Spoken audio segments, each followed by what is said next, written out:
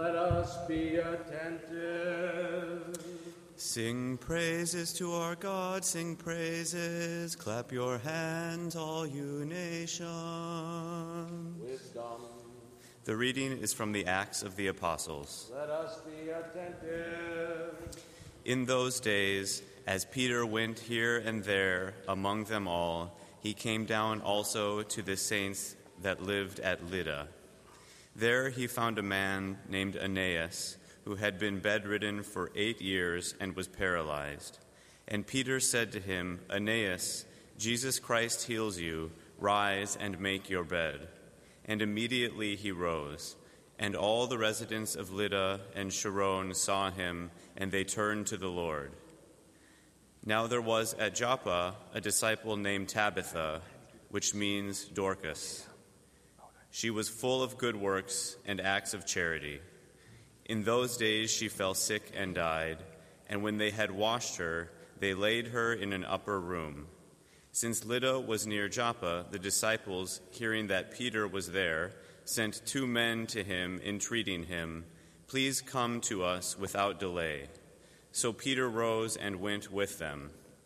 And when he had come, they took him to the upper room. All the widows stood beside him weeping, and showing tunics and other garments which Dorcas had made while she was with them. But Peter put them all outside and knelt down and prayed. Then turning to the body, he said, Tabitha, rise. And she opened her eyes, and when she saw Peter, she sat up. And he gave her his hand and lifted her up. Then, calling the saints and widows, he presented her alive, and it became known throughout all Joppa, and many believed in the Lord. Peace be to you, the reader.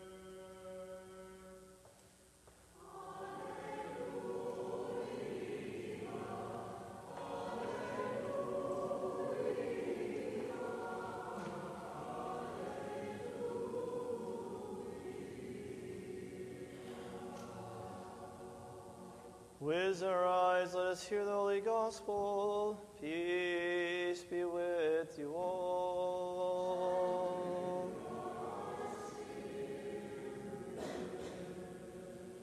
The reading is Holy Gospel according to St. John. Let us be attentive.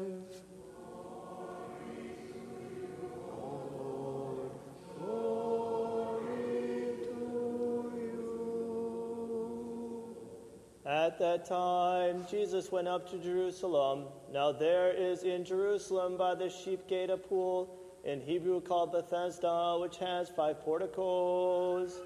In these lay a multitude of invalids, blind, lame, paralyzed, waiting for the moving of the water. For an angel of the Lord went down at certain seasons into the pool and troubled the water. Whoever stepped in first after the troubling of the water was healed of whatever disease he had. One man was there who had been ill for 38 years. When Jesus saw him and knew that he had been lying there a long time, he said to him, Do you want to be healed? The sick man answered him, Sir, I have no man to put me into the pool when the water is troubled, and while I'm going, another steps down before me. Jesus said to him, Rise, take up your pallet and walk. And at once the man was healed, and he took up his pallet and walked. Now that day was the Sabbath, so the Jews said to the man who was cured, It is the Sabbath. It is not lawful for you to carry your pallet. But he answered them, The man who healed me said to me, Take up your pallet and walk. They asked him, Who is this man who said to you, Take up your pallet and walk? Now the man who had been healed did not know who it was, for Jesus had withdrawn, as there was a crowd in that place. Afterward, Jesus found him in the temple and said to him, See, you are well, sin no more, that nothing worse befall you. The man went away and told the Jews that it was Jesus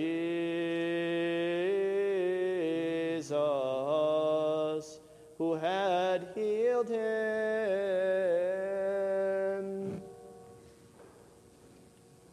Glory to you, O Lord. Glory to you.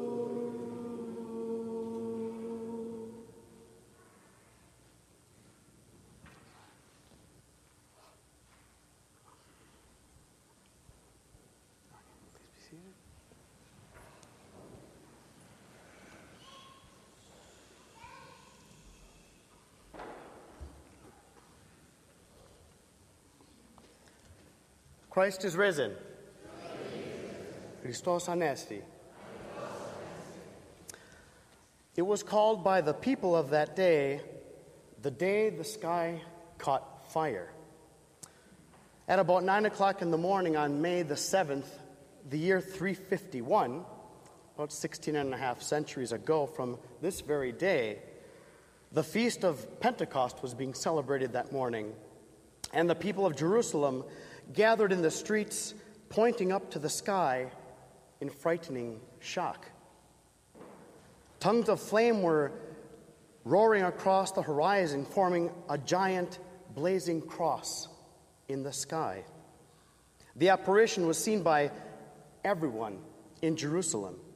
Many people fell to their knees, beseeching God to spare them annihilation out of fear of what was happening. Others went straight to the churches, of course, to pray and to ask forgiveness for their sins. But one man, the newly elected patriarch and archbishop of Jerusalem, St. Cyril, bowed his head and gave thanks to God for this blazing sign from heaven. At that time, the church and the people of the holy city were divided and being fractured by the swelling and growing Arian heresy. The Patriarch Cyril repudiated its false teachings concerning the divinity of Jesus Christ, for the Arians said that there was a time when the Son of God did not exist. And the strong heretical faction was threatening him with exile to kick him out of his city, and it seemed that they were swaying the masses towards that heresy. In this very difficult situation, St. Cyril was beseeching God for help, and the sudden appearance of the blazing cross in the sky was, for him, a certain answer to his prayer.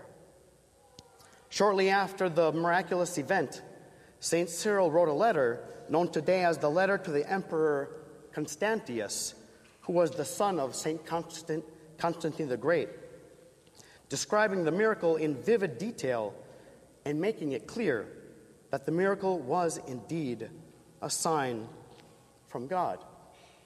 We have that letter to this very day, and part of it reads like this. On the 7th of May, about the 3rd hour, a vast luminous body in the form of a cross appeared in the sky just over Holy Golgotha, stretching as far as the Holy Mount of Olives, seen not only by one or two persons, but clearly and evidently by the whole city. This was not, as may be thought, a momentary transient phenomenon, for it continued for several hours, visible to our eyes and brighter than the sun. The entire city, struck with a reverential fear, tempered by joy, ran immediately to the church. Young and old, Christians and unbelievers, citizens and strangers, all with one voice giving praise to our Lord Jesus Christ, the only Son of God, the worker of miracles, finding by experience the truth of the Christian doctrine to which heaven bears witness. An eyewitness account and letter of St. Cyril, Archbishop of Jerusalem, in the year 351. So, brothers and sisters, at times we may find ourselves as well embittered by the unfairness or inequality and injustice that show up on every page of human experience.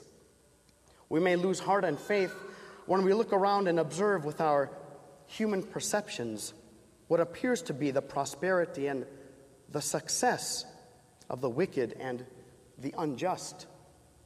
In all appearances, it seems that in this world, those who advance and rise to the top, so to speak, do so through lying or cheating, abusing, slandering or manipulating, killing, and many other criminal ways. Life sometimes doesn't make sense, and we want to cry out to heaven, "It's not fair." Just like Asaph, the author of Psalm 73, complains at the very beginning of his prayer. He says, "Surely God is good to the upright and to those who are pure in heart. But as for me, my feet had almost slipped. I had nearly lost my foothold, for I envied the arrogant when I saw the prosperity of the wicked."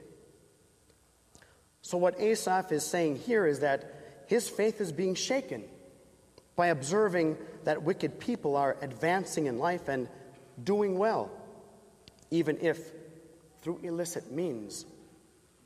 He is even envious of them and tempted to join their company, since this is the way to having it good in this life. Or so it seems to him during his crisis of faith. And so he continues his psalm. "The wicked have no struggles. Their bodies are healthy and strong. They are free from common human burdens, and they are not plagued by human ills. Pride is their necklace. They clothe themselves with violence. From their callous hearts comes iniquity. Their evil imaginations have no limits. They scoff and they speak with malice. With arrogance, they threaten oppression. They say in themselves, 'How would God even know? Does the Most High know anything?' This is what the wicked are like. Always free of care, they go on amassing wealth. Surely in vain I have kept my heart righteous and have washed my hands in innocence. All day long I have been afflicted, and every morning brings new punishments." Asaph is losing faith in God's justice and thinks that his fidelity to God's laws has been pointless, since he sees no earthly reward, and he sees how the evil even scoff at God and do as they please with no apparent consequence. But then Asaph turns away from a human manner of thinking to the worship of the Most High God. He hands his life over to the Lord, and he begins to live and think according to faith rather than by sight. And so he says, "When I tried to understand all these things, it troubled me deeply until I entered the sanctuary of God. Then I understood their final destiny. For behold, those who keep themselves far away from you, O Lord, shall perish. But as for me, it is good to cling to God and to put the hope of my salvation in the Lord." There is someone, brothers and sisters, who is strong and who is good, almighty and all good, who will one day right the wrongs in our world and bring meaning out of the meaningless.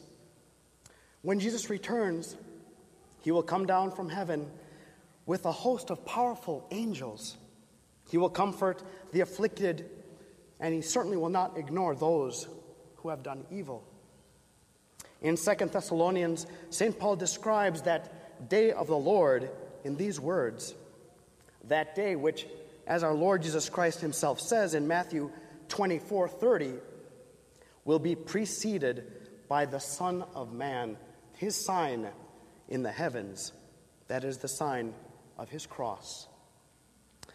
God's judgment is just, St. Paul tells us, and as a result, you will be counted worthy of the kingdom of God for which you are suffering. God is just. He will pay back trouble to those who trouble you and give relief to you who are troubled. This will happen when the Lord Jesus is revealed from heaven in blazing fire with his mighty angels. Until that day, Jesus wants us to stand firm in our faith, to have hope, and to trust in God's loving providence. No matter what we endure on earth, we are safe for eternity. For God will right every wrong and make sense of the senseless. St. Cyril was besieged by the Arians and their heresy. Yet against all odds, he trusted in God and received that heavenly sign and assurance of the Holy Cross. Asaph fell despondent because he observed the temporary and passing prosperity of the wicked. But when he fell down in worship before the living God of heaven and earth, in full faith and conviction, he cried out, "Surely God is good to the upright, to those who are pure in heart." And so, brothers and sisters, let us always bring to mind that all things, every single thing, are under God's providential care, and nothing escapes his all-seeing eye. He is the Lord of history and is coming again to right every wrong, to make sense of the senseless, to relieve the afflicted, to exalt the humble, and to reward the righteous who lived to the best of their ability the righteousness and the goodness, the holiness of God.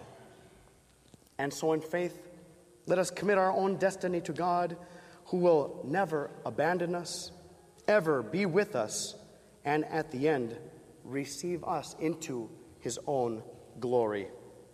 To him be the power and the worship forever. Amen. Christ is risen. Please rise at this time.